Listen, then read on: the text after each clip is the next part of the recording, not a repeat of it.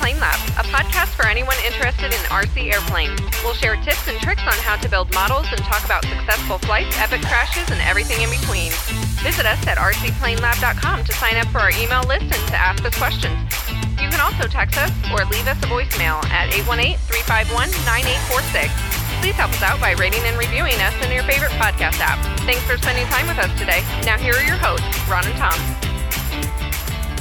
Hello, everyone, and welcome to the RC Plane Lab podcast. I'm Ron. And I'm Tom. And if you hear any kind of rustling in the background of like a blanket, per se, I don't know, Tom is an old man, and he is all cozied up in a blanket down here in my basement as we record this. Well, because you keep it like 58 degrees or some crazy thing like that down here. We keep it at 66 degrees, Good. And that is very comfortable.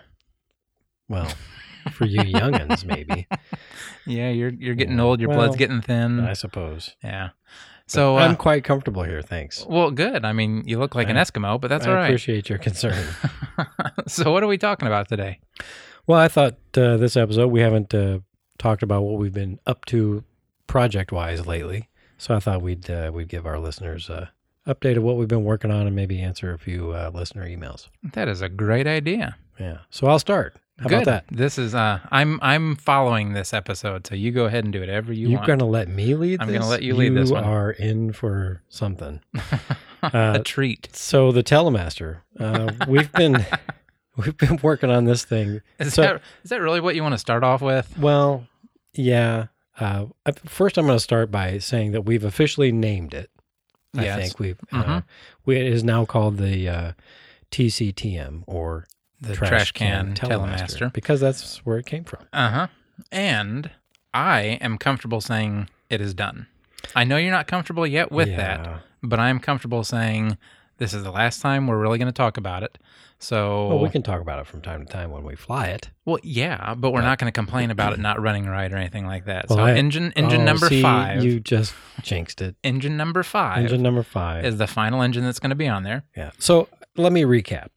Let's start from the beginning. Yeah. So a few years ago, a club member passed away, and our club was helping them, the family, get rid of the estate. And lots of airplanes this guy had. Mm-hmm. So as part of me helping them out, I loaned them a few tables so they could display the stuff and sell it kind of like a yard sale. Mm-hmm. We invited a few other clubs, to let them know we were selling stuff. But anyway, when it was all over and I went back the next day to grab my tables, or maybe a couple days later, I noticed in the trash can, like literally a big, 55 or 50-gallon trash can, a couple of them actually, in front of her house as I pulled up, were full of, from a distance, they just look like, balsa sticks, like something that might be left over from a kit that you've built. You've got all the stuff that you punched like out broken of stuff. Yeah. And all but that then when stuff I got closer, I noticed in these 2 trash cans, there were complete airframes in there, uncovered, no covering on them or anything like that. But these apparently were airplanes that didn't sell in the sale. So she had just literally taken them and stuffed them in these 2 garbage cans. Thrown them in the trash can. Yeah. So, of course, I was polite. I asked her if I could have these remove them from the garbage can. And of course, she was happy to let me do that because she didn't want her garbage guy to have to deal with it. So I took them home, and in one of the trash cans was a complete senior Telemaster. Come to find out, it was an old senior Telemaster ARF from Hobby Lobby. But complete. I mean, it had everything, no engine or anything like that, but the airframe itself was complete and did not appear to me anyway to have ever been crashed. Yeah. The covering was in a sad state, what covering was left on it. Well, it was pretty much fully covered, though. I mean, I don't think there was much missing. I think there was a pretty good chunk missing, maybe on the fuselage, maybe. I don't remember. I don't remember either. But yeah, it was complete, and just from, a cursory look at it, it looked like it just needed a recover job and stuff installed back in it, maybe a few little repairs. I think we had to do a repair on the fuselage. We did, yeah. But that's how the Trash Can Telemaster earned its name, and also how it came to us, right, via the trash can. And then you didn't have room for it. Yeah, so you it's stuck a big me airplane. with it. I forget what the wingspan is, but it's 90 plus, I think, right? I think 97 on this one now, since we added a couple things to it. Right. I think it's 97 or 96. So yeah, it takes up a lot of space, and as I've complained many times before on our podcast, I don't have a lot of space to store stuff. So yeah. You ended up with it. Correct. And I don't have a lot of space to store stuff You either. have more than I do. So yeah, once you brought it out, and I think, gosh, if I remember right, I think that was like 2017 or 2018. It's been I think quite it was a while. 2017, yeah. Because it sat here for a while before we got into it. But yeah, it was the covering was in rough shape. There were a whole bunch of you could tell insects had been in it. There was some hornet's nests. It did have a hornet's inside nest of in it. Yep, a small one. It was a small one. Well, it was big enough to concern me. Big enough to warrant removing it. Yes, I was hoping it was a abandoned hornet's nest, but I think it was actually. Yeah. But anyway, no. So we got the covering all torn off and recovered it, and yeah, there were some repairs that had to be made to the fuselage. The side had been smashed, just a little bit. It wasn't anything terrible. It wasn't crashed or anything. It was just probably not handled well, or something like that. Yeah. Or not handled well when they were throwing it away because it's going in the trash can. Who cares? True. But yeah, we got it all fixed back up, and then we decided to put an engine on it. That's when our troubles began, really. So everything was going so smoothly. Yeah, the radio install. We had enough radio gear between the two of us. We got that installed, and then it came time to mount an engine. So I had the great idea. Hey, let's go gas with this thing. I have this old Ryobi 31cc that I converted quite a few years even before this. That had come to me via a trade swapping, for whatever. A few things or something. Yeah. So it was just sitting in my... So it was, you just had it sitting there. And, in my hobby side of the basement, not doing anything. And I remember it always ran good when I after I had converted, I was like, oh, this is a perfect candidate for this Ryobi. So we mounted the Ryobi 31. And I was working or something, but you had an opportunity to run it. Yeah, I actually did get it running and got it tuned and stuff. And it did run well. I mean, hand started, didn't have to use a starter or anything on it. And only problem we came across was whatever the ignition system we had on it provided a lot of feedback to the radio. Right. So it was fine at idle, but I noticed when I went to full throttle, like the elevator would go full up and the rudder would go like full right or left. I don't remember which one. It just kind of went like all cattywampus, and I knew that wasn't going to work. Cattywampus. Okay. Word of the day. Yeah. Spell that. CADD wampus. Okay. I like it. But anyway, so we decided then, and it really, the motor was too big for it. It stuck out like a foot in front of the firewall because it had long standoffs on it because of where the carburetor sat and all that. Rear exhaust as well. Yeah. And I was concerned with that for a few reasons. First off, the firewall had a few holes in it already. And we'll get to that in a minute. And the other thing, really, I figured we would have a problem with the CG on it. Right. Because we were putting so much weight. I mean, that's a heavy engine. It is a heavy engine, yes. We were putting that so far forward. Right. And not only that, but like when I had it on there, I measured the cowl I would have had to build to put on there. I want to say it was right around 13 inches. Oh my God! So, yeah, that's a long cowl. It would have looked like a Pilotus or something like that. Just that really not bad, but it doesn't match this plane. Yeah.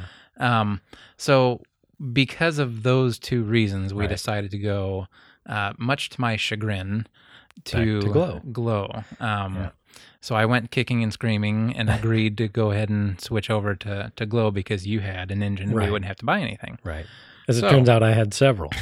So, engine number 2 was a Super Tiger 75, which ran great. I still think to this day the prop that I had on it was too small, but did not develop as much power as we were hoping to get from it. It flew around. It flew fine, but you had to fly it pretty much wide open. I don't consider that flying fine. I mean, it looked like it was just going to fall out of the air the one or two times I saw you fly it because, like, literally, you would go almost to full throttle on the runway, and it wouldn't move. I mean, I swear you had to go up and kick it a little bit to get it started. Pretty sure that it was not producing as much thrust as we were comfortable with. Yeah. So we moved on to engine number 3, which was an SK 90, which actually ran really good. It was a good combination. Yeah. It had plenty of power. Flew the plane around I wouldn't say with authority, but it certainly flew it better than the 75 Yeah. with the 2 small prop on it. It looked like it was supposed to fly. Yeah, and we would have been perfectly comfortable Calling leaving it that quits. engine on it. And, Done. And calling the project done. Yep, Dunsies, nothing else. However, You broke it. I broke it. Did I break it though, really? Well, who was flying it? Well, I was flying it. So you broke when it. it broke. So what happened, we may have mentioned this before, but it actually broke the crank pin on the end of the crankshaft that goes into the connecting rod in flight. It Yeah. happened. Locked up pretty hard. Yeah, so that was engine number 3. That plane has had more dead stick landings, by the way. It certainly had more dead stick landings than it has had power landings. I think we counted 2. Oh, It's had 2 landings under power, I think. I think so. And then the other way like more 8. than- yeah, have way been more than dead that. Stick. With no power. And I will tell you, a couple of those I was very concerned about. Yeah, I don't get it. I don't understand. I mean, that thing floats and floats and floats and floats. I mean, and Reggie, when he saw it the last dead stick, said the same thing. He said, I wasn't sure you were going to make it back to the field, but I never at any time was I concerned. I had full confidence that the airplane was going to make it back. Really? See, I did. I really did. You were so low over the corn I know. when it happened. Yes. And I really think that had there not been that little area in the corn Where it was that low. was low, Yeah. you would have been in the corn. You would have hit it. Perhaps. So to me, that's not plenty of room if you literally only had like 2 feet, Oh, that's 2 feet to spare. That's a lot of room. Oh. If you could fit another airplane, never mind. Well, and then, So and I guess that's a different engine, but you asked me to flip the flaps. To flip the flaps? You asked me to flip the switch to put the for flaps down. yeah. And I You couldn't remember couldn't which switch it was. Well, no, I remembered which switch, but I couldn't remember if it was up or Oh, down for yeah. the flaps because remember, that switch has to be centered. One way is flaps and the other way is spoilers. Yeah, I'm not sure And I- why you set it up that way, but I still don't know why Why? you would want spoilers on it.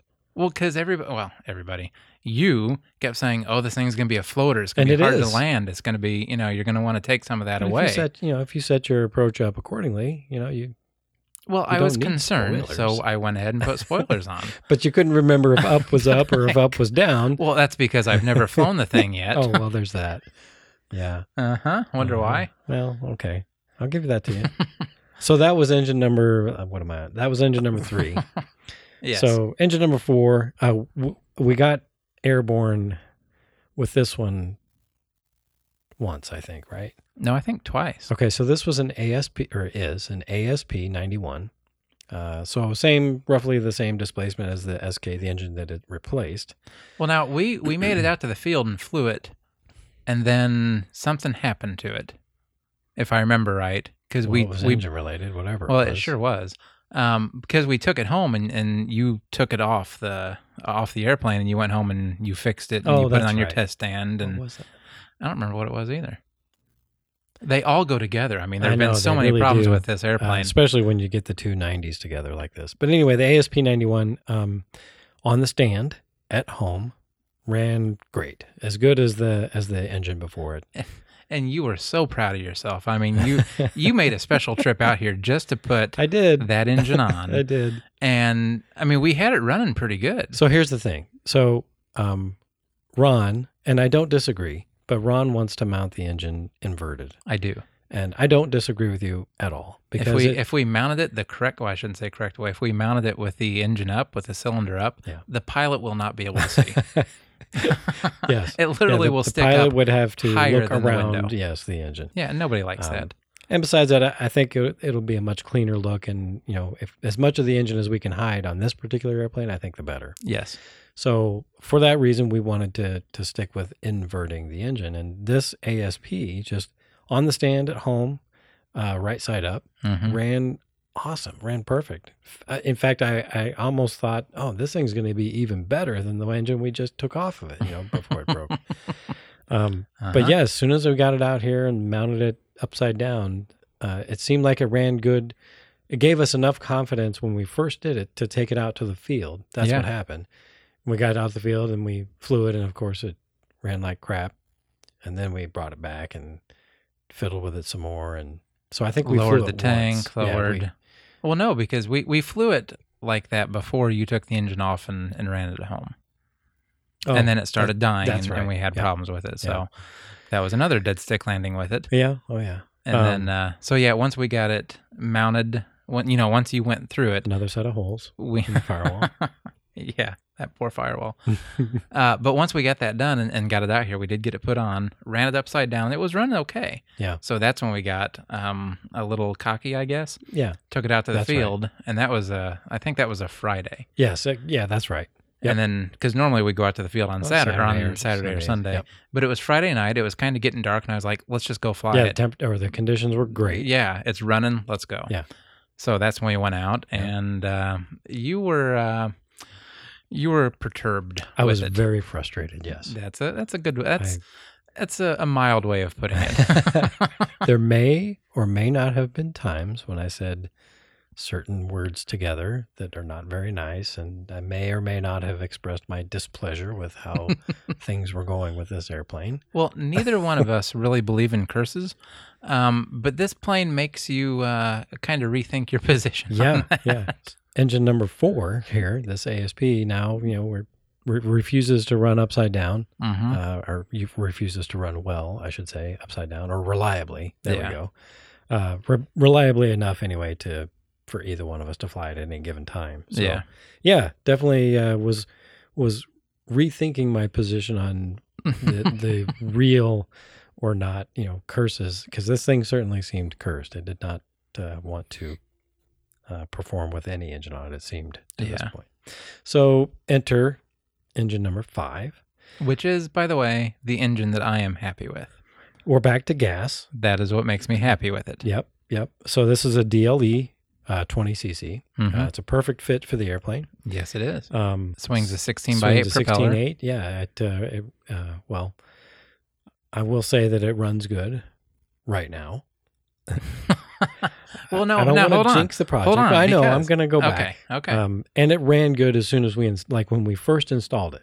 Upside down. I mean, fired it up. It fired right up. Really. Once we mounted it. No electric now this start engine, or nothing. This engine came off of a profile plane that I got in a package deal that we've talked about before. And I don't really know much of the history of the engine. I know that it's been sitting for a long time. Right. So I was a little suspect before we got started. I was like, well, I don't know how long this thing's been sitting. The engine has been dry. I'm sure there's no fuel in the carburetor, so stuff in the carburetor might be dry. But let's mount it, put some fuel to it. If it will draw fuel from the tank, we're probably okay. And that's exactly what it did. Right. We mounted it. Well, before we mounted it, though, you did something to the firewall, right? Didn't you make a new firewall so we could mount this thing? Was that before we mounted that one? Mm-hmm. Yeah, because we did the blind nuts. We didn't. Oh no, you're right. Yeah. So yeah, I did. I cut the. And why did we make a new firewall? Because of the gazillion holes that were in the firewall that was so there. Literally, it was Swiss cheese. It really was, and I joke, but I'm not exaggerating when I say we messed with the tank height so much that the hole for the front of the tank for where the lines come through was elongated to the point where it looked to me like a sight glass. Is anybody familiar with the Ford Edsel? The front grill to that's what it looked like to me. Yeah. It was I mean, you that. could look through the hole, Oh, absolutely. see the tank, and determine how much fuel was in the tank by just looking through the front of the firewall. That's how many holes and how sliced up this thing was. So Ron did me a solid. He squared up a new firewall and slapped it on the front with epoxy and painted it up real nice. It actually looks really, really good. I complimented you on that earlier. Yeah, so we did put the new wood on front, and then I epoxied that on. And the nice thing about that, though, is it did give us the solid place to mount it. Yeah. However, we ran it first a few times without the paint and the epoxy on the front of the sidewall, or on front of the firewall, because I wanted to see if this plane was going to work before we had to do too much, or this motor was going to work before we did too much to it. So anyway, back to the engine. We mounted it up, put fuel in it. It drew fuel, fired right up, and it idled. It transitioned. It ran well at full throttle, and we looked at each other. We're like, yes, we're there. So let's go fly it. Mm-hmm. So we took it to the field, Mm-hmm. and Fired it up at the field. Oh yeah, it sounds great. Here we go.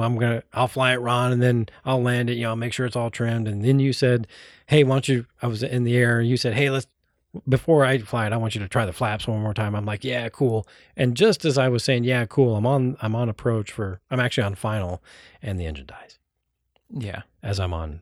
So yet another. I mean, just quits. Yeah. Like not sputters, nothing like that. Nope, just quits. just dies. Mm-hmm. As if somebody had shut the ignition off is almost what it was like. So another dead stick, this time less dramatic because I was already lined up for the runway and on my final approach. Yeah, I wasn't concerned about that one. Yeah. So, yeah, of course, after the landing, we get it back to the table, and then it's an hour and a half, 2 hours worth of frustration after that. Something like that. Yeah, you got pretty frustrated. Yeah. There was a point there I was really ready to return the Telemaster from where it came. I was a little concerned. I think the only thing that made me realize that wasn't going to happen is because you still had the motor mounted to it. So I wasn't worried that it was going to get smashed or thrown in the garbage can yet. Yeah. That thought only crossed my mind after you took the motor off. And then I was like, oh gosh. No, I would. So I can honestly say that I've never been so frustrated with a model airplane that I've intentionally smashed it or thrown it away or anything like that. I do get frustrated, especially engine number 5. Do I need to say how many engines we've had on this thing? But I did get super frustrated. But the best thing I can do is what I always do is just kind of walk away from it, go tinker with something else, help somebody else with their airplane. And then by the time I get back to it, it's like, I've got a chance to breathe. Okay, let's figure out what's going on with this thing. So, yeah. Well, it did get to the point, though, where I did not want to be around you. I thought it was best if I just walked away and let you have your space. And you did, yeah. And I absolutely. Yeah. I was like, nope, we're not talking to him tonight. Yeah. I was very frustrated for sure. Angry, even I would say. I think you went past frustration to anger and maybe a few other emotions in there also. Sadness, maybe. Dismay. I think I saw you crying on the floor. Doubting myself, doubting my skills as a tuner. Yeah. So, once I calmed down, took the engine off and, called it a night. And I think you had flown the Superstar. Yes, I did fly the trainer just to make sure everything was okay on that one still. Yeah. The front wheel was off a little bit, so I had to fix the steering arm on it. Hehowever, didn't get to fly that one again because it took us so long with the Telemaster, that we ran out of light. Yeah, and I had actually taken a second airplane out there with me on that day, which is the Cloud Dancer 10, which I've mentioned before, and I'll get to that in a minute. But that was the other thing that made you not too happy, right? Because I'll get to that in a minute. Okay. So anyway, took the engine off the Telemaster and got it home. And I think it was the next night, I had a little bit of time and I had cooled off by then. Took the carburetor off and you pulled the carburetor off when we were there. Pulled the carburetor off when we were there, yeah. But you didn't have anything to kind of compare it to, right?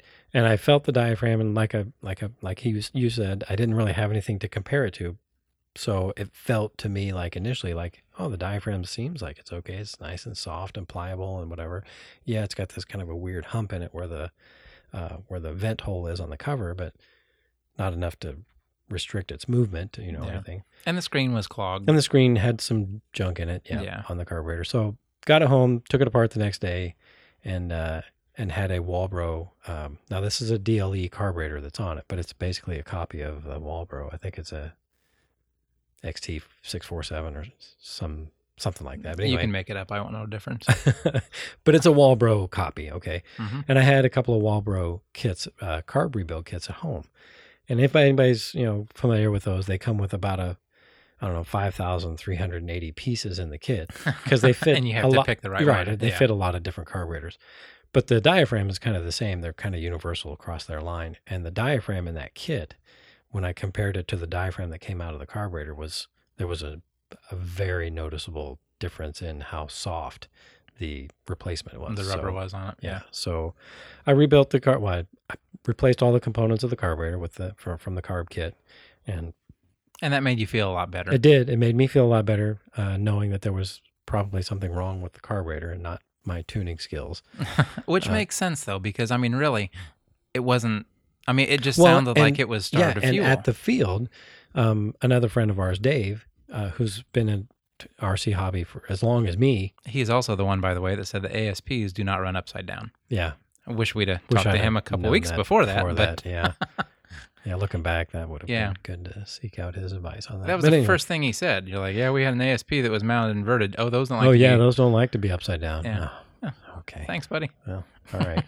But anyway, when he came over to look at the DLE the other night, he went through the same exact steps that I did when I was, trying to figure it out too. So that made me feel better as a hobbyist, that I kind of knew what I was doing, because the guy here just confirmed it by doing the exact same thing. He's a very talented modeler. Anyway, so yeah, replaced the components in the carburetor. We came out earlier this evening, put it back on the airplane, and it runs like a champ. it right now it runs very well. You're not ready to call it yet.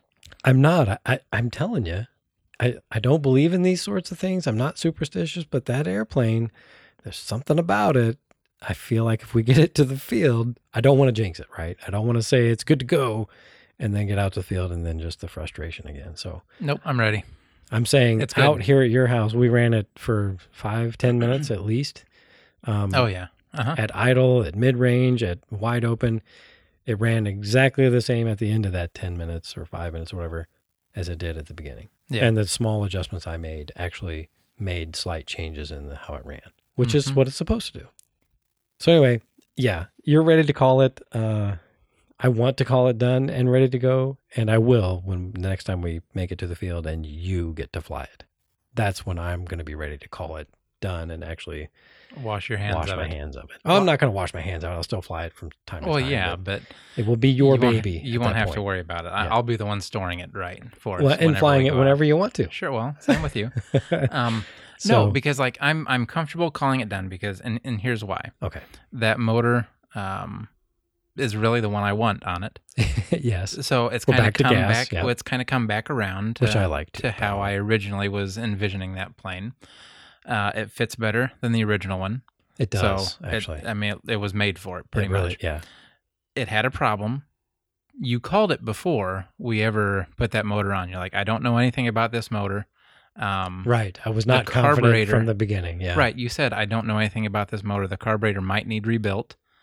We ran it. It runs fine. I mean, we've not had a problem with it running, with the exception of the carburetor thing. Right. But really, so I'm comfortable calling that plane done now with a rebuilt carburetor. It's got new batteries in it. It's got everything in there is set the way it's supposed to be. Yep. So I'm comfortable calling that done. Okay. We You can call it done. We will not have that motor off again. Wow. You should not have said that. Nope, I'm that confident. We are good. It is. Okay, well, I mean- that's the way it's going to be. Okay. Well, I hope you're right. Mm-hmm. And once you fly the thing from a takeoff to a landing, when that happens, then I will call it done. Okay. And we'll be on the same page then. Well, a couple days, Well, I hope so. maybe. We'll see what the weather's Yeah. supposed Well, to be. and but plus yeah. I have to work this weekend, which is kind of a bummer. But Yeah, anyway, just quit. yeah, I'll just quit my job. Maybe we'll make a career out of the RC Plane Lab podcast. Can you do that? Wouldn't that be nice? That would be I awesome. would love to just talk to people all the time about airplanes and make a living at it. Right? That'd be pretty cool. Hey, No, if we for just- anybody who's listening, if you know of a way, or if there's something we could do to make you want to listen to us forever, let us know. I would love to make a career out of this. Yeah. Unfortunately, we just spend a bunch of money Unfortunately, but it's on it's the all. podcast, on the hobby. You know, it's Yeah. all a wallet Hey, drain. speaking of spending money, Okay. kind of off the topic, but I bought another engine. Did you really? Yeah, Wait, what'd you buy? it's not a Clarence Lee. Come on. I know, but I found a really good deal. I don't care anymore. I think. Clarence Lee is all I want to hear about. When are you going to send the check in to him? Well, No, like So, really. yeah. So No, like the seriously. Stop it. No, like really. When? I will. When? I don't know when. Give me a date. I can't. I don't know. Give me a date, I and for don't- every day, no, for Hey, every do you week. still get the Model Aviation magazine with your AMA subscription? Yeah. I Do don't me a- read them, but Well, right. Yeah. Do me a favor. I think Clarence Lee still has the ads. I think they're usually somewhere towards the back. Okay. for some reason, I'm not getting the magazines. I don't know if maybe I might have clicked "Don't send me these." I don't know, but I'm not getting them for whatever reason. If you find that ad, take a picture of it or whatever and send it to me. Or if anybody's listening that knows the ad, I'm talking about the Clarence Lee Engines ad, take a picture of that and send it to me, and I'll send a check. Are you serious? So here's the thing. For every day that you don't do it after whatever date you give me, you owe me an airplane every day. An airplane? Airplane a day. Let's make a deal. Okay, so by January 1st, I will have sent the check. Okay. By January 1st. Of 2021. 2021. January 1st, 2021. Yeah, so that gives me a few months, right? 6 months from now. Yeah. Okay. Okay. That buys me some time, and you'll airplane get off a day. my back. I will. Okay. He might be dead by then. Who might be dead? Clarence Lee. Well, I mean, no, that guy's going to live forever. Okay, so the next airplane I want to talk about. Wait, no. Hold on. You did say you bought an engine. What'd you buy? Oh, so I bought an HP Gold Cup 61, which is a beautiful engine. See, I love it. You're looking at me like looking for a reaction from me. And I'm like, what? I know, you have no clue what I'm talking about. No clue. So these engines HP makes printers, right? They do. That's Hewlett Packard. Oh, this is not a different? Hewlett Packard engine. Oh, no. okay. This is an engine. They were made in Austria, which is kind of cool. They were all imported. None of them were made here. Yeah. You could get them in several different flavors, if you will. I have the black Thermex coated one with the gold anodized head and prop hub washer. It's a beautiful engine, and I cannot wait to mount it on a pattern plane because that's what they're made for. Oh, cool. I think that's what they're made for. But I'm really excited. It's in really, really good shape. I found it on RC groups where I spend a lot of my hobby money.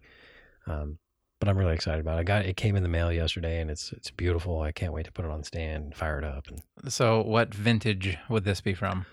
What era? So these were probably popular mid '80s, early to mid '80s. 82 maybe from 82ish to late '80s probably. That's when they were imported. So between like when I was 1 to 7. Sure, yeah, we'll go with that. But anyway, they actually Model Engine Company of America, or MICOA, if you go to the website, they actually still list them on their website. I think they may have bought the company or maybe the rights to the company, which they also own K&B and a few other, Fox, I think also now. But anyway, if you go to their website, you can see this engine on their website. Just look for HP, not HB, because HB is on there too. They own them too. Oh, that's different. It is, yeah. Okay. HB was a German company that was producing engines, of which I have a few also. But anyway, exciting. I love it when engines come in the mail. I get really excited like a kid at Christmas. I like engines. Yeah. Really? Yeah. So the next airplane, the Cloud Dancer 10 project. Speaking of engines and tuning and all that kind of stuff. So yeah, the last time we took the Telemaster out and all the frustration, also in the mix was this little Cloud Dancer. And this is the one that I did kind of feel sorry for you because you were messing around with the Telemaster, not having a lot of luck. And then as I was flying my other airplane and stuff, and we were out there, I heard you down with the Cloud Dancer and trying to get it running and stuff, and it just kept dying over and over and over again on you. Yeah. So not a good day. So Rob at balsaworkbench.com, the guy that actually sent me the short kit, the laser cut short kit for this little airplane, he also had sent me an engine to fly with it because I didn't own anything that small at the time. Well, I didn't know anything that small that wasn't already on an airplane. So he sent me an engine, an OS10 that I couldn't get to run. It was very low on compression, which you could remember. Yeah, it was about. I'll say there was no compression. It was but it was weird low. because it came and went. I mean, there were times where you do it and it felt like there was a little bit of something, but then it would just go away. But so I tried to run that engine on the stand at home, and I couldn't even get it to run on the stand except for wide open throttle. I mean, that's about the only, and electric starter. I couldn't hand start it at all. Well, you ran it out here too for a little bit trying to get it. Yeah, I think I did a little bit, but it would only run at wide open. Couldn't get it to mid. I couldn't get it down to mid range. It would, as soon as I came off wide open, it would pretty much just die. Yeah. When we visited a hobby shop that's local to us, kind of local to us. Not local, but within driving distance. Within Within a day trip. Yeah, within a day's trip. I I found a new in the box Thunder Tiger 10, which is kind of more or less a copy of the OS 10, which is kind of more or less a copy of the OS 10. Sorry, my drink is empty now. Okay. New in the box, right? So it's an ABC engine, which we've talked about on the show before. They require kind of a different kind of break-in. So I'm hoping the issues I had the other night with that are due to that. Have you ran it on your test stand yet? I did. Okay. In fact, I ran it on the test stand before I mounted it on the airplane. Okay. And it ran awesome on the test stand. But out at the field. But out at the field, yeah, once I got to the field. And like I said, running on the test stand is a little bit different than running it in an airplane. You have a different fuel system. It's not the same fuel tank. It's not the same fuel lines. They're not routed the same. The vent line is a different height, or the tank is different, whatever. So some of those changes or those differences might be partly to blame as well. Sure. The engine is almost fully cowled, so heat could be an issue, because it did seem to run okay at first, and then like maybe once it got hot, maybe the needle settings weren't right, or maybe it just doesn't want, it's not broken fully yet, maybe, and the heat is causing, I don't know. But yeah, there was some frustration involved. And why do you like this hobby again? Because it's a challenge. Like when I finally figured out, I'd be like, yes, satisfaction. Finally, I figured it out. Or, kind of like, the Telemaster engine. Engine number 5 took 5 engines, but by golly, we figured it out. And I'm calling it done. And I'm not. But anyway, yeah. So I finished the trim. Getting back to what we've been up to, I went ahead and finished the trim scheme on the Cloud Dancer, and I'll put a picture up on Facebook, today or tomorrow, or after the show airs, and so people can see what it looks like. It looks really neat. I think it came out really nice. If you're familiar with what a Cloud Dancer looks like, this looks just like it, only smaller. And it's hard to tell in pictures of the size. That's true. It is. Maybe I'll take another picture like with my hand on it or something. There you go. For scale. Sure. But anyway, that day between the Telemaster and that little Cloud Dancer and the engine woes, I was kind of down on myself, honestly. I'll be honest, questioning whether I knew what the heck I was doing. I was too. I don't blame you, because I was 2 failed attempts right here, and then the failures leading up to that with the Telemaster. Like, does Tom really know what he's doing? I'm going through my mind thinking, gosh, who else can I get to co-host with me? Right, because this guy needs to go. This guy's an idiot. So luckily, a little bit of saving grace. Dave did come over there, and like I said, he kind of, I don't want to say vindicated, but he went through the same steps that I had gone through just right before. And so I knew I was on the right track at least. So that was some consolation. But yeah, I was pretty upset with myself and just with the whole situation in general. With the whole world. I was, yeah. With everything. So, but a piece of good news, though. The Kristen Eagle that I had taken to the club fly-in, or the club open house, it was too windy to fly. I did fly that a few days before, or the weekend before, and it flies great. That was that same was the same night, wasn't it? Yeah. Yes, it was. Are you sure? Yes. It was the same night that I went out, because you took that one with you and I brought my 2 airplanes out. I flew one of those, the trainer one, just to make sure it was okay for when I get to take my kid out. You're right. And then you flew that one. I did. Because I had 3 airplanes. Yeah. I had the Kristen Eagle, the little Cloud Dancer, and then I took the Sandpiper out there too, which we didn't fly. Of which you only flew that one.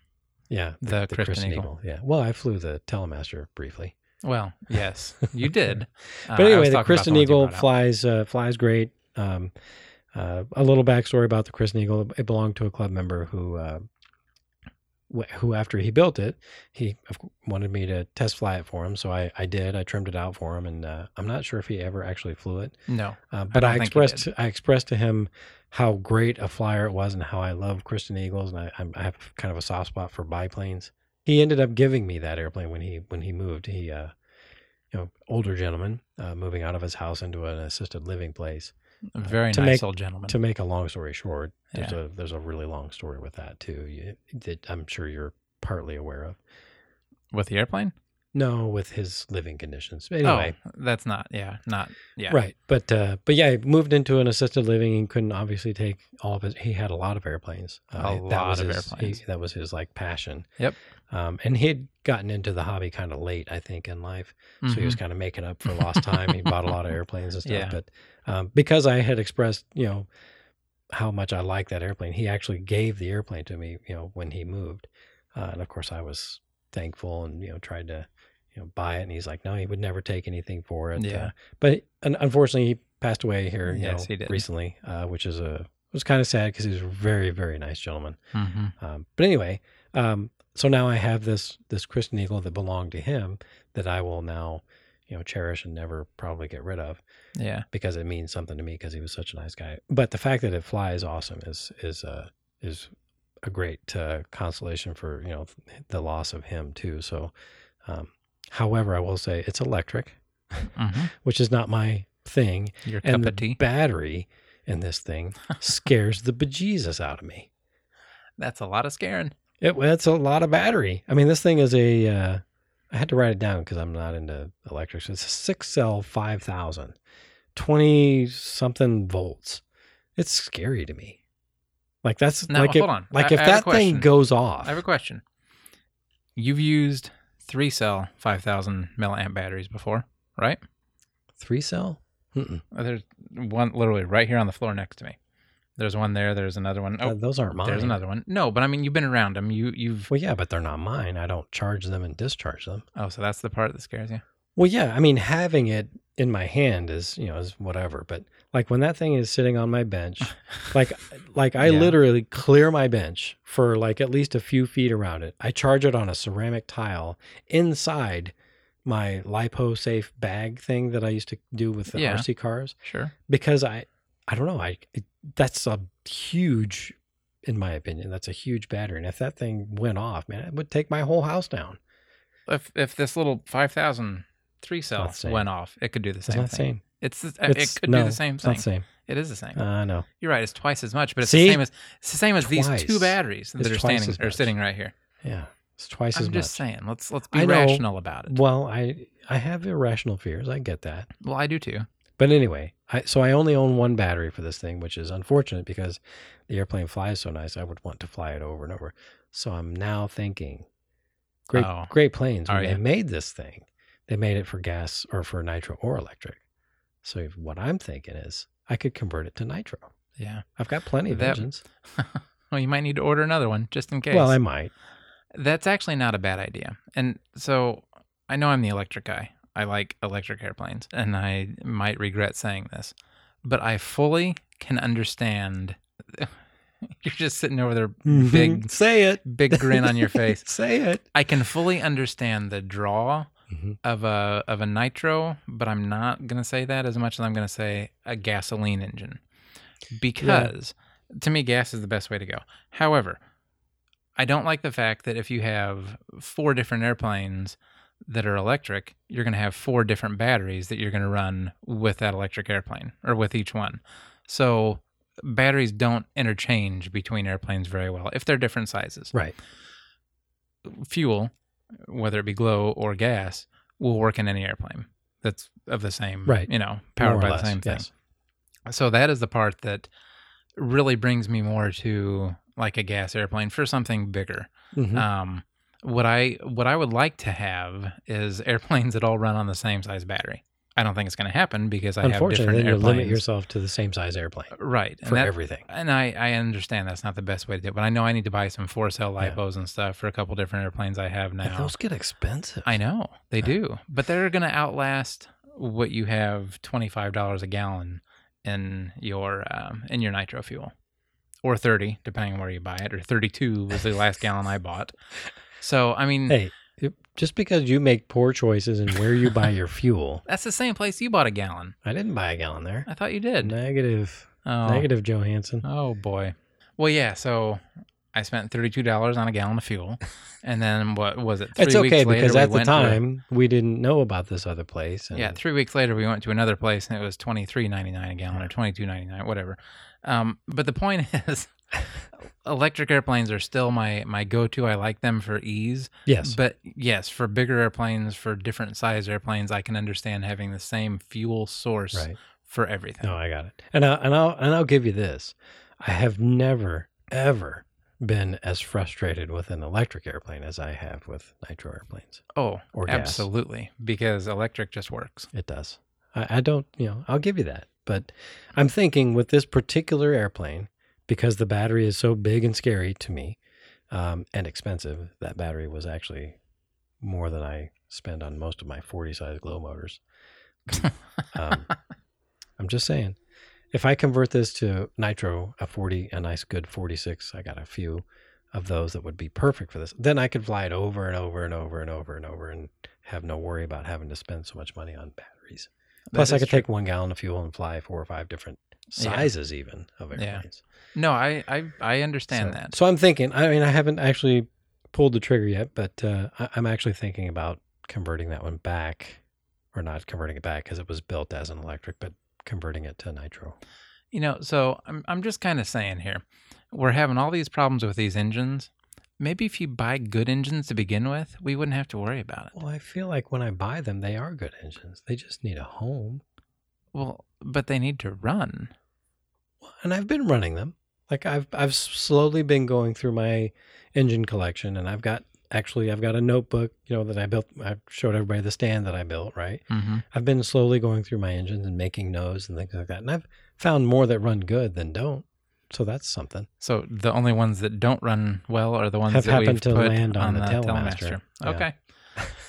Well, that's just my Actually, luck, isn't it? Actually, there's only one of them that really doesn't run good. And it only doesn't run good because it's upside down.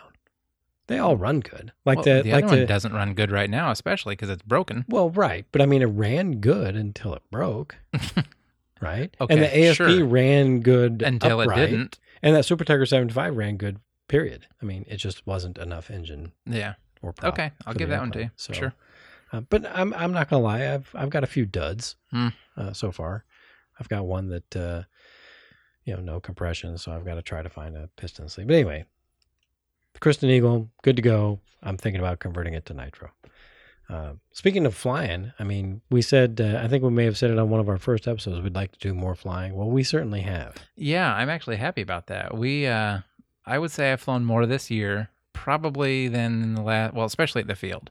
I'll state that. Right. Gotcha. Probably I've been out there more this year than I have in the last 4 years combined. Yeah. I mean, honestly. Sure. Yeah, I don't disagree with that statement at all because, you were not at the field at all for the last few years. No, not really. Not even on our January 1st, I think, which was a tradition for a long time. I think it's been 2 or 3 years since I've been out there for that, yeah. I got out of it just because of Piper. Well, yeah, you had a baby. I mean, that does it to you. It sure does. You could still fly around the house and stuff every now and then, but it was nowhere near what I wanted to be able to do. Not quite the same. Yeah. Well, no, it's not. You're right. I mean, I like going to the field and hanging out with the fellas and the camaraderie, and I like to tinker. So tinker on my airplane, someone else's airplane, whatever. Yeah, I get that part. What I like is the ability to just go out, fly an airplane, and come in and be done. True. I mean, I can literally walk outside, go through a battery, come back in 10 minutes. Well, I mean, I have that opportunity as well with small electrics. I can go over to the school that's not too far from my house, and I can walk there and take an airplane and fly. And I have before, but it's not the same to me. I like going to the field and the ritual of getting there and setting up your airplane and putting it together, getting it ready. I like that. It's the whole dexterity, no, the whole tactile. Whatever it is, the whole doing something with my hands. Yeah, it's too much though at times.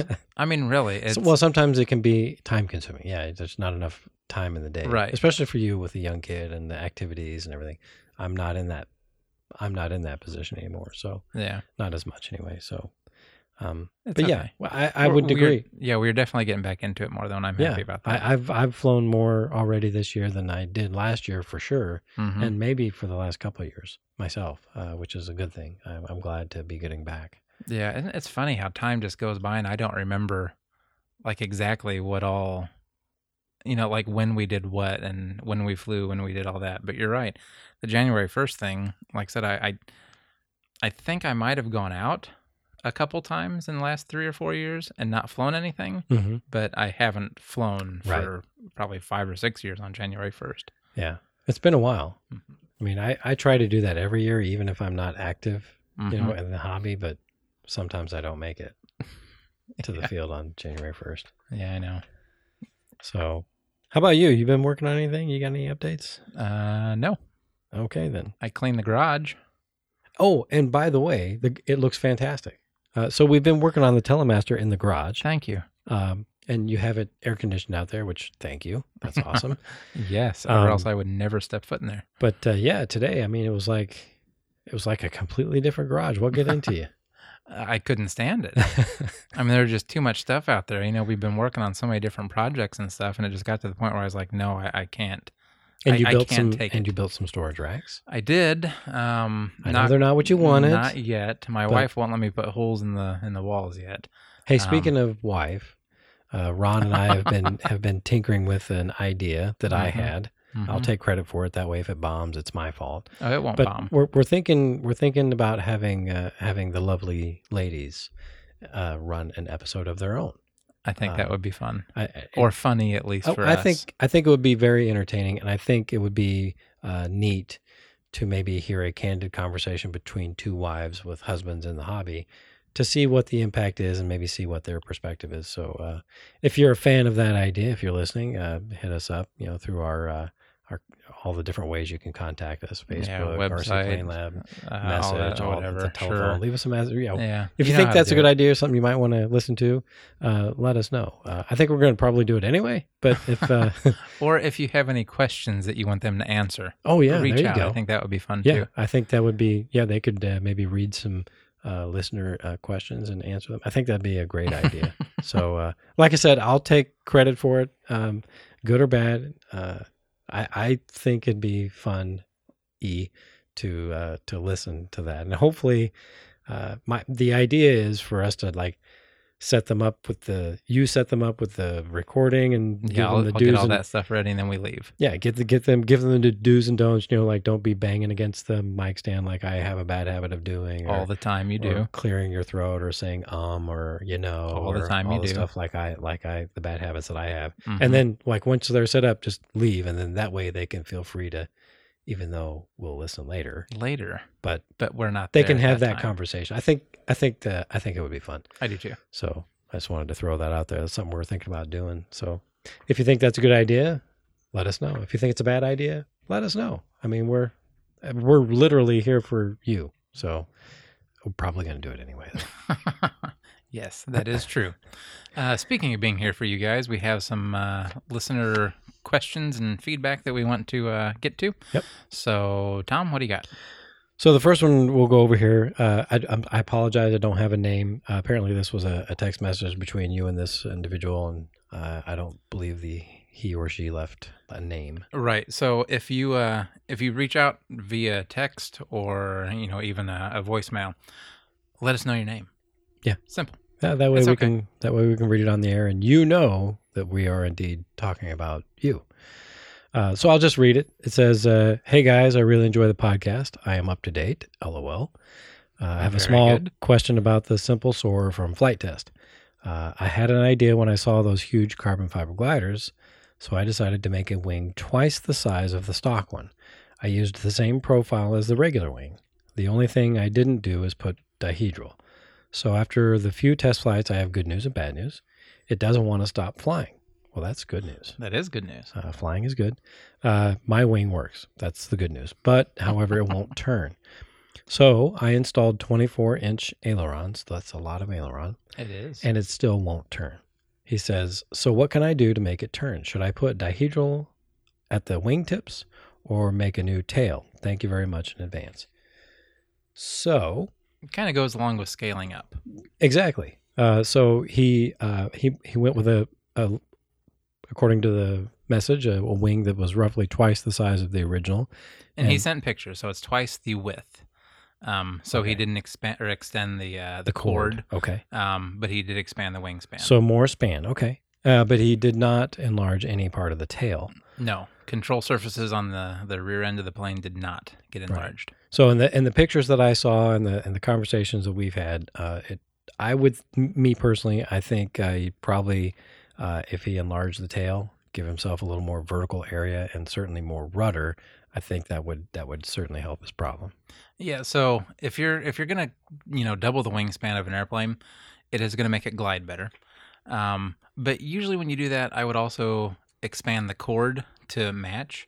We talked about before when you're shrinking plans or when you're blowing up plans, like doubling the size of a wing not just the wingspan, but actually doubling the size of a wing will increase the lifting area by 4. It's once again squaring and all that kind of stuff. Right. So it's math. It works out fine. But anyway, so the easiest thing to do, I think, instead of just making it wider, if you really want to make it turn, make it behave about the same way as the other one did, just maybe fly a little bit slower because it's going to be a little bit lighter. Double everything.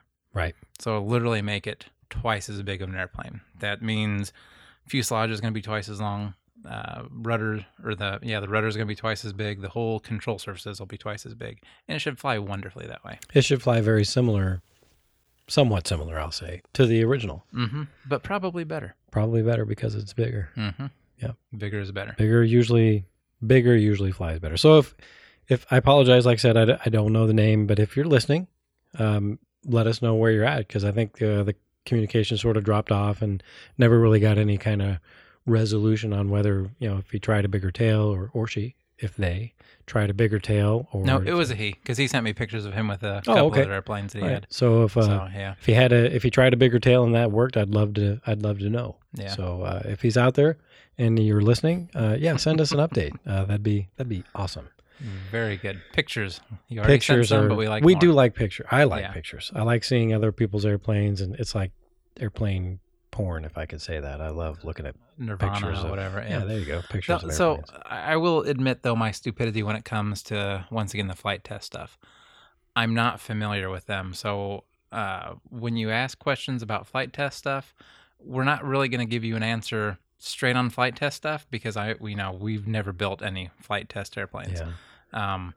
So really, we're kind of learning with you guys. Right, exactly. Because like the way he built the wings and stuff on that, we had a discussion about that, texting back and forth. I had never heard of or built wings that way. And it's actually a good idea. Yeah, really. It's neat. It's actually a neat idea. Simple, quick. If you want to prove something, you can do it quickly with these, the way they build stuff. It's kind of neat. It's just not something I'm familiar with. So bear with us when you ask us, if you ask us questions about flight test stuff, we'll be happy to look into it. But just know that that's not our expertise. Forte. Yeah. There you go. But the stuff is neat. I will say some of the stuff they do is pretty entertaining. Mm-hmm.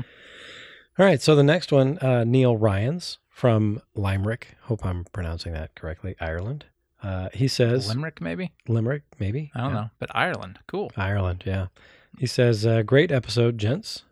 I like that. Gents. I do too. Makes me feel royal. Yeah. Or regal. Not royal. Regal. Gents. I cannot remember the last time someone called me a gentleman, which is... Well, there's probably a reason for that. Maybe. So he asks, would you use one receiver per plane or switch receivers between plane? Reason I'm asking, as a beginner, I have one transmitter, a FlySky i6, plus one receiver, and a FlySky Chinese copy. I'm assuming that his one receiver is the Chinese copy. He says, I know, but it works. I think he's referring to the comment I made a few episodes ago about not going with the Chinese copies on the electronics, but... See, I still don't have a problem, so you're fine. Yeah, and, It depends on the airplane. Today, in today's world, it's hard to avoid it. I mean, and the cost difference. But anyway, he says he has 3 models, and he switches one receiver between the planes. He says, should I have one receiver per plane and rebind before each flight? Thanks. So Neil, I think we've already answered you via email, but I'm going to go ahead and go over this for our listeners. Oh, I think I understand now. So when he says rebind before each flight, yeah, because it's a different airplane. Well, but the transmitter will only do. Well, the transmitter will only do one receiver. I'm assuming it's not like a has model memory. Yeah. Okay. Yeah, I'm assuming that's what I'm kind of assuming. Yeah, I'm a big fan of not switching out electronics between airplanes, between flights. Yep. Only and you can do it. That's fine. If if it's a money factor, if it's something like that, that's fully understandable. But I'm lazy. I mean that's the basics to it. It's I get it. That's the biggest thing that keeps me from wanting to do something like that between planes. That, and to be quite honest, you could miss something. It's a lot easier to do something incorrectly in the wrong slot or whatever. And I know pre-flight should check all that, and you should catch it, but things happen. As I have proven, sometimes you miss the pre-flight. Yeah, as much as you preach it, you still didn't do a pre-flight. I know, But and I crashed. you did. That's what happens, right? Exactly. But no, it's easier, in my opinion, to have one receiver per airplane and not switch them out. It is. I understand that it, especially as you get into more and more airplanes, the more addicted you get to the hobby, it becomes cost prohibitive to put a receiver in every airplane. And there are certainly ways that you can set your airplanes up to make switching between airplane easier. For instance, if you set every airplane up the same, the throttle servos go in the same direction to run the throttle, or ESC or whatever, the servos in every airplane goes the same direction to move the elevator up and things like that. You can do things to minimize the amount of times, or the necessity, if you will, of rebinding for every airplane. Like if you have two airplanes, maybe they're different airplanes, but they're set up identically so that the servos move the same directions to accomplish the same task, you could theoretically put a receiver, the same receiver, in either of those airplanes, and the receiver doesn't know which airplane it is. All it knows is what inputs it's getting from the transmitter. So if you have the airplane set up mechanically similar, you could put a receiver in either one of those without binding it to that particular airplane. Yeah, so this kind of goes back It's to a lot of work, but Yeah, you could do it. This goes back to what you were talking about before about setting your airplane up correctly. Right. So if you have everything set up correctly on your throws, on all your control surfaces, to where 0 is 0. Yes. When you're actually centered on that servo, then your control surfaces are centered also, and you don't have to use any trim. Right. Sure, you can go back and forth between them. I still wouldn't necessarily want to take the receivers out of every airplane. No, I agree. I'm not suggesting that I would rather do that. I'm just saying, if money is an issue and you can't afford, receiver on planes that might be similar, such that you could set them up mechanically identical, you could potentially save yourself the cost of an extra receiver by going that route and then just swapping the receiver back and forth. Right. But I don't recommend it. No. Like for the reasons that you mentioned, you could miss something when you unplug and plug stuff back in. Not to mention the wear and tear on the pins on the actual receiver itself. Yeah, that would concern me too, because I actually have a few receivers to where the outside plastic case on them is broken. Yes. I mean, they still work fine. Yeah. But it is I know broken. the receiver you're talking about too, because I think I made a comment about it. You did. Well, you know of one of them. There's another one too that actually is broken like that. But they are ones that I got not new. They came on airplanes that I had already had them in it and that kind of stuff. And yeah, you never know. And the more you mess with things, the more it's possible to get them messed up. Right. It's just it's easier to leave your airplanes the same. And if you have to rebind, if that transmitter does not do multiple model memory, which I'm not familiar with those. Yeah, I'm not either. Then yeah, rebind each time would be what I would suggest. Yeah. But leave all your, I shouldn't even say that. If you can make it to where you can get one that doesn't have to be rebound every time, what you gain with that, even though it's going to be more money, is that you don't have to retrim your model every time you fly. Oh, you mean with a receiver in each one? Is what you're talking about? Well, I thought, didn't he say something about leaving a receiver in each one and then just binding it, like rebinding it when he wants to fly a different one? He says he has 3 models and switches receivers between planes. He should I have one receiver per plane and rebind before each flight? ? Yes. So 1 receiver per plane. Yes, that's ideally the way to do it. Talking about, yeah. But if you have the transmitter that doesn't have to, or that has the multiple model memories on it, then you can just switch between them. Yeah. Yeah. Did I make that clear enough? I think so. I think so. Well, I understand what you're saying.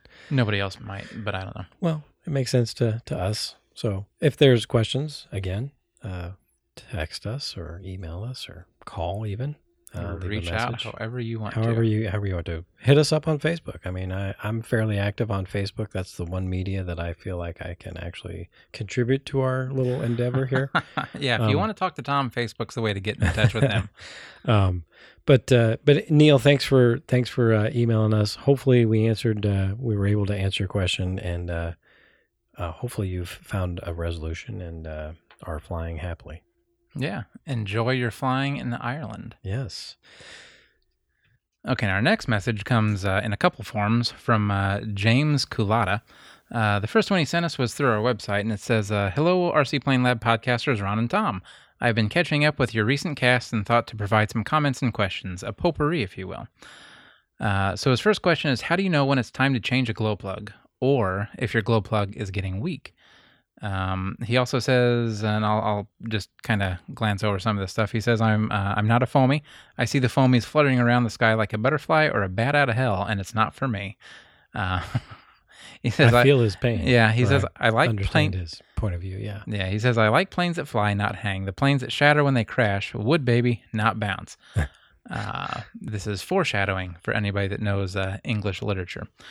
But hey, I have no problem if people like the foam, to each their own.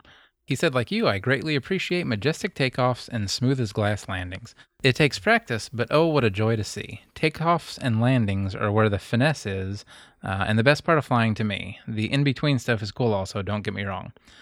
So, we also got a message from him that says, I just recently sent you an email from your website contact page, but I guess I cannot add pictures. So he sent us a picture of an old 1980 trainer that he mentioned that he built and restored a few years ago when he wanted to get back in the hobby. He said he couldn't remember the make and model. Maybe you do, and I know you had some, Tom, you had some conversations with him. Yeah, James and I went back and forth a little bit on that. I think you figured it out towards the end. Yep.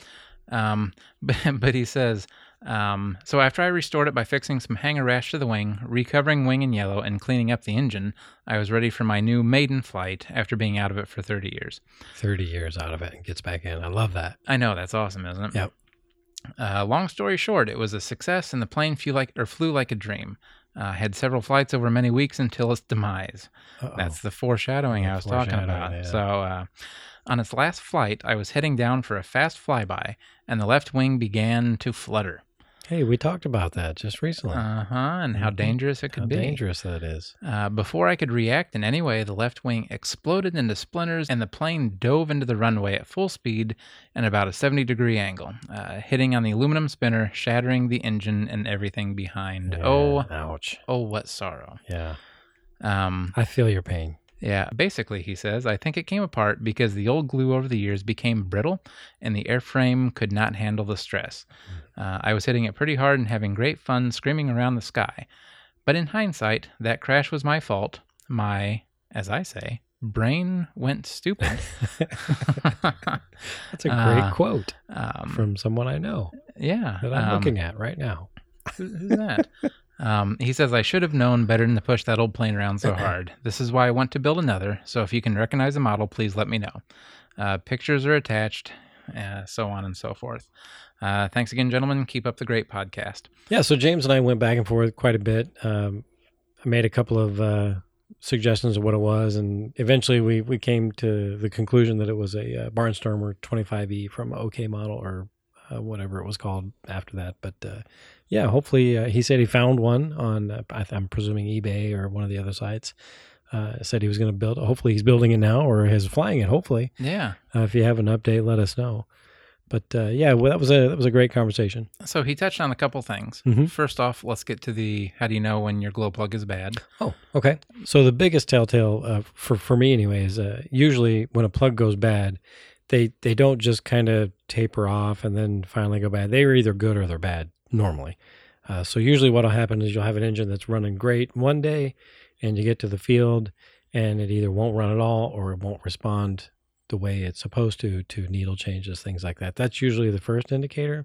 Or perhaps it will only run if it's powered by the glow plug igniter. Exactly. That was what I was going to say next, is if... I stole your thunder. That's okay. When you have the glow plug igniter on, you know to start it up and it runs fine. And then when you pull the igniter off and it immediately dies, that's usually another good indicator that's time to replace a plug. So the other thing he brought up that I guess I never thought about, when he said that, what was it about the glue over the years became brittle and the airframe could not handle the stress. So is that a thing? I mean, like, the only reason I really am kind of concerned about that one now that I wasn't before, we talk about the Telemaster, we talk about some of these other planes that we have had for years. For years and years, yeah. And obviously the Telemaster was an ARF. We didn't put it together. Right. I don't know really how the glue joints are. We had it apart and it didn't seem like there was anything loose. Right. But how much of a worry should that be for us? It can be. It depends on the glue that was used. Some glues hold up better over time than others. I'm by no means an expert, but usually epoxy is good to go for, millennia. I mean, epoxy is Okay. it's very tough stuff and will last a very, very long time. CA, kind of the same thing. If it was assembled with CA, that CA soaks into the wood and becomes a part of the airframe essentially, which is why it's so hard to sand. So the one that I would worry the most about over time is aliphatic resin, which is basically the liquid or water-based wood glues, the yellow glue, stuff like carpenter's glue. Okay. And even then, if it's a good fitting glue joint, or if it's a joint that was not overly saturated with glue, because too much glue is almost as bad as not enough glue, honestly. Like if the glue in the corner is just, if there's so much of it there and it's just globbed on top and it like kind of I'm talking about the wood glue now, and it kind of skins over, it doesn't really get a chance to really soak into the wood before, it's just this big glob sitting on top of the wood, not really contributing to the strength of that particular joint. So of all of the adhesives out there, the liquid-based, or the water-based wood glues are the ones that I would have the most concern over. But, we had a really good opportunity to look that airframe over, and, we handled it quite a bit, especially when we were taking the covering off. On the Telemaster. We were really yanking on it, and we didn't pull anything loose, really. So I really wouldn't be worried about the glue joints any more than I would be worried about the condition of the balsa. Balsa over time, dehydrates, right? There's a little bit of moisture in balsa, believe it or not, even though it looks dry and you work with it and it sands fine. There is actually a little bit of moisture in the fibers and the cellulose of the wood or whatever that actually lends some resiliency to it. Over time, when that dries out, it does become brittle.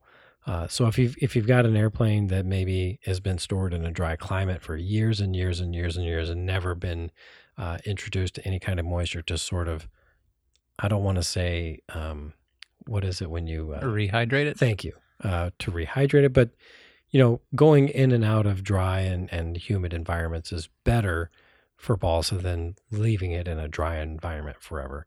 So my biggest concern over older airplanes is the condition of the balsa, more so than the glue joints, especially if it's an airplane that I've put together, because usually I'm fairly confident in my glue joints. But yeah, that certainly can be a concern for older, especially older airplanes. So, I mean, would you really would you want to re-glue like hinge joints and anything like that? Because I know we rehinge the Telemaster. Yeah. So obviously. when I'm looking at an old airplane, like if I'm going to go to a swap meet, I'm looking at an airplane that's clearly been around for a long, long time. Before I buy it, I'm going to look it over really close. Like I'm not going to try to pull the control surfaces off the thing, but I'm going to give them a little bit of a tug, and maybe get, if I can, take the wing off, whatever, and get a close look of the quality of the joints, the mating surfaces inside, where are they good joints or there's big gaps in them that are just filled with globs of glue. That's not usually a very strong joint. But even so, I think James's issue with that original restored trainer of his was more of a flutter problem, I think, probably, than the condition of his glue joints or the shape of the balsa wood, because he did send us the crash pictures, and from what I can see in a grainy cell phone camera, looked like his was pretty well constructed, and it was probably an ARF from this OK model, which were fairly good quality ARFs back in the day. So I think probably maybe just a little bit too fast, and maybe some flutter happened. Maybe there were warning signs, maybe that he didn't catch. But I think the demise of his airplane was really more due to flutter than the age of the airframe or the quality of the glue joints. And flutter can happen very quickly, and absolutely. You can, when it happens, it can be over. Then there's nothing before you even about notice it. Yeah. And it doesn't necessarily reflect either the quality of the build or the style of the flying. Flutter can happen. There are things you can do to minimize it, but when it's going to happen, it's going to happen, and there's nothing you can do about it. Yeah. A hinge joint that maybe is not sealed or maybe a little bit too big is cause for flutter. Loose, connections onto the servos. We've gone over what can cause it on a previous episode, but in this particular case, I'm more inclined to think that flutter was the demise more than the condition of the airplane itself. I wonder if he had, I don't think he said in there if he put new servos and stuff in. Because I wonder if old servos might have had a little bit of a contributing factor to it also. James, if you're listening, let us know. But I don't think he indicated whether he put new radio gear in it or not. Okay. But certainly if he had old servos, maybe that could have been a contributing factor too. Yeah. And speed has a lot to do with flutter too. Oh, yeah. I mean, the faster you go, it goes the up more, exponentially. Yeah. The faster you go, the more air that's going over it quickly, and that will add to it. Yep. So what else you got? Okay, so this came to us via the contact us form on RCPlaneLab. .com. Thank you. Visit us over there. Ask us questions. Yeah, ask away. Sign up for our email list. Do whatever else you want. Yeah. Enjoy it. Yeah, that's what it's there for. Sometimes we put pictures there. It's been a while since we put pictures there, but most of the time I'm putting them on Facebook. But anyway, Gary Gilbert says, "Hey guys, love the podcast. Look forward to it every Monday at work. Y'all have made these pandemic Mondays a bit nicer. I love the y'all. Y'all. Yeah. Yep. Well, and you'll see why. I too am an essential employee building C-130Js down here in Marietta, Georgia. Nice. Okay, y'all. His question is, how do you determine CG on an airplane if you have no data, such as a scratch-built airplane or an airplane you can't find the data on? Thanks again, guys. Gary Gilbert. Trial and error. Well, that's not the best way. There are calculations you can use. I myself am kind of a 30% MAC guy, which means 30% of the mean aerodynamic chord. There are literally hundreds of different cool little easy to use calculators. If you just Google find CG or mean aerodynamic chord or whatever. And I hooked Gary up with one that I like to use. I can't remember it off the top of my head. It's on my saved searches on my computer, but it's a calculation based on basically the wing area, and I think it has the weight of the airplane, moment arms, and how far away the most weight is from from different positions on the airplane. But generally speaking, it's about on a square wing, on like what I would call a Hershey bar wing, it's usually a third of the way back, roughly. And if you have a kit or something like that, it's usually right where the near spar is. the main spar. Not always. I mean, tapered wings. So I said usually. Right. But tapered wings add kind of a complexity, or delta wings. If it's a delta wing, they add some stuff, weird stuff too. But if you can't find data on it, if you can't find, like if you don't have the instructions or the plans, or if it's something that you've designed yourself, there's some really great calculators out there. I am by no means an aerodynamics expert. I wouldn't even call myself an aerodynamics enthusiast. I mean, I know just a little bit about it, enough to get on Google and do the search. But 30 to 33% mean aerodynamic chord is usually where I go, and that usually almost always falls at a convenient spot right there by the fuselage where the manufacturer has put the spar. Usually, yeah. So it's kind of designed into them. Yeah.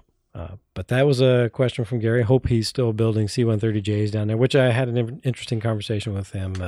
I'm C-130 crew chief, so he builds airplanes that I sometimes crew chief on, which is kind of cool.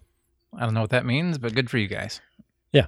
So I'm crew chief in the aviation world is the guy that basically kind of oversees the maintenance, the day-to-day maintenance on that particular airplane, makes it ready to fly every day, and does the inspections at the end of the day, and does through flights and things like that. So you don't physically do anything. Me? You just take the paper and give it to the person to give it to the next person. Yeah. Oh, okay. Yeah, basically. Okay. No, that's not true. No offense to any crew chiefs that are out there. We are usually the dirtiest folk out there on the flight line. Really? You actually get out and do stuff? Well, I don't. But so I'm at a point in my career where I'm not, as you say, I'm old, right? So when you get I can't believe you're not retired. When you get, closer than I used to be. So when you get to be my age, you usually are not the guy out there performing the maintenance. And I'm in a unique position where I work, where we don't have airplanes here where I work. So, I get to go do it occasionally at a place where they do have airplanes. But most of my work is computer work. Yeah. Yeah. So you tell poor little Paul to go tighten that nut or, take that off and look at it and send me a picture. Even then, I'm not telling Paul to do it. I'm telling Paul's supervisor That's what I to said. tell Paul to. Oh, redundancy, huh? Yeah. That's how it Government works. work for you. Government, yeah. So next is Aaron. I believe this was a text message. Looks like. Maybe. Okay. Said he has a question about what he should do as he gets back into the RC plane hobby. So a little backstory. His first plane he built in 2002, flew it a few times, crashed in his backyard, and then he didn't stick with it. He kept all of his gear, though. Mm-hmm. So here we are, quite a few years later. He dug out his gear and come to find out all of his gear is old. He has an old FM radio and a gas engine, which is a nitro engine in this case. And he says he was a little bit dismayed because everybody's flying electric now. What should I do? Should I keep all my old stuff to save the cost? Is it still relevant, or should I just switch over to electric? Well, my thought might be a little different than yours. Well, you are the electric guy. Well, okay, then I'm going to surprise you. I'm also the cheap guy.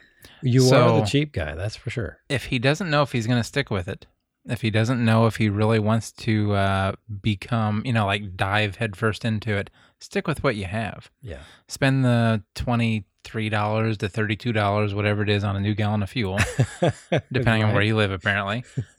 Which hobby shop you go to. Yeah, use the radio gear you have and just fly it a few times. Yeah, there's absolutely no reason not to trust that old FM radio. Back in the day, FM radios were the Cadillac. I mean, you had an FM radio, you were that much better than the AM radios we were using at the time. The only suggestion I would have would be to update the batteries in the transmitter end in the airplane. Yeah, make sure they work. But I mean, go over everything, make sure everything is still tight on the airplane, make sure the covering isn't coming off, make sure the joints are still good, kind of like we just talked about going through it. But yeah, he did mention that it's a SIG Cadet LT40, which is a fantastic trainer. So I, me being the nitro guy and balsa guy and non-foamy electric guy, my suggestion was to update the battery in your airplane and your transmitter, fire up that old I'm assuming it's probably going to be a 40 size motor of some kind, and go fly. I mean, like you said, especially if you're not sure if you're going to stick with it, just fly what you have. And I think one of the other suggestions I think you may have mentioned was to try to find a local club. Yeah, that's the best thing if you're not sure about it, only because somebody else can help you not crash your plane. Exactly. Yep. I mean, there's no better way, in my opinion, there's no better way to develop a lasting endeavor into the hobby than to be introduced to it by somebody who has been successful in the hobby, if that makes sense. And on the flip side of that, there is no better way to get yourself out of the hobby than by flying something without knowing how to do it and crashing it and then being like, okay, I'm done. I can't do this. Yeah, exactly. Yep. So success will breed more success. Yep. Yeah, that's absolutely true. So, but anyway, that's thanks, Aaron, for getting a hold of us. Hopefully we answered your question, and if there are others out there in your situation, hopefully that helps them too. Yeah. Anything else, or is that the end of it? That was the last one I had. Well, that was fun. It was fun. I like that. It was episode. nice to kind of get back to just talking. Yeah. So hopefully, you guys and girls that are listening, if you have stuff you want us to talk about, as always, hit us up on Facebook or on the contact us on the website, or however you do it on reach out to us. Telephone, text message. If you have questions, we'll try to answer them. Or if you have updates on questions that you've asked already and we've talked about, please send us pictures. I love pictures. Absolutely. Anything else you want to talk about? That's all I got. Well, thanks everybody for listening. Until next time, I'm Ron. And I'm Tom. Good night. Are you going to say good night? Oh, yeah. Good night. We hope you enjoyed this episode of the RC Plane Lab podcast. For topic suggestions, to ask questions, or to give any feedback, connect with us at rcplanelab.com or email us direct at either ron@rcplanelab.com or tom@rcplanelab.com. You can also text us or leave us a voicemail at 818-351-9846. Please subscribe, rate, and review us on your favorite podcast app. Until next time, may your landings be gentle.